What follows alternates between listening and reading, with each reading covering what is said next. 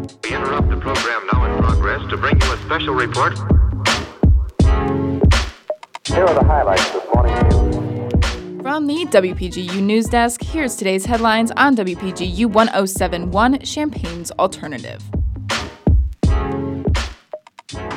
From WPGU News, I'm Owen Henderson. It's Friday, April 15th, 2022.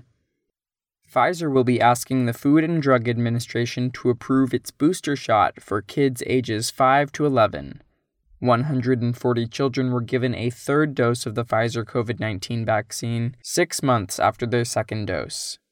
The results showed a 6-fold increase in antibodies after the booster compared to 1 month after the second dose. Since the CDC recommended in November that kids within this age group get vaccinated, 28% of Americans from 5 to 11 have been fully vaccinated. With similar data from trials of 2 vaccine doses in kids as young as 6 months, Moderna will also be looking for approval for its COVID-19 shot from the FDA in the next few weeks. Hessel Park is hosting an adult Easter egg hunt today at 8:10 p.m. The Nightlight Egg Pursuit is an annual event hosted by Hessel Park open to the public. There will be bronze, silver, and gold egg prizes for participants. Registration will be on-site starting at 7:15 p.m. with a $10 fee. The event is hosted by Light Rock WHMS, a local radio station.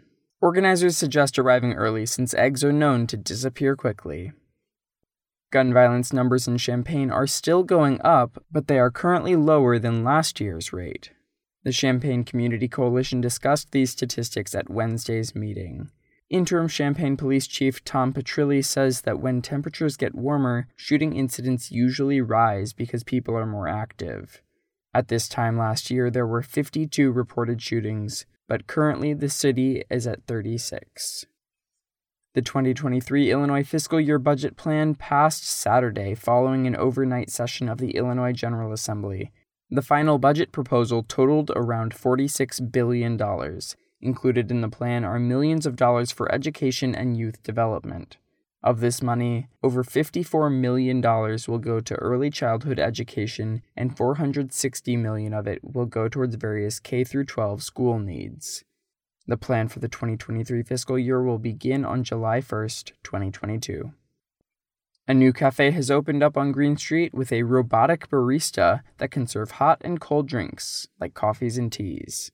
The coffee shop, named Yummy Future, was started by a U of I College of Engineering alum in 2019.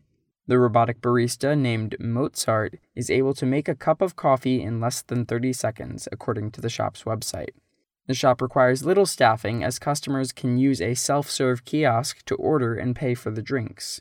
The coffee shop's website also markets the potential to have more robotic coffee shops in other public locations, such as airport terminals, office lobbies, or in drive-thrus.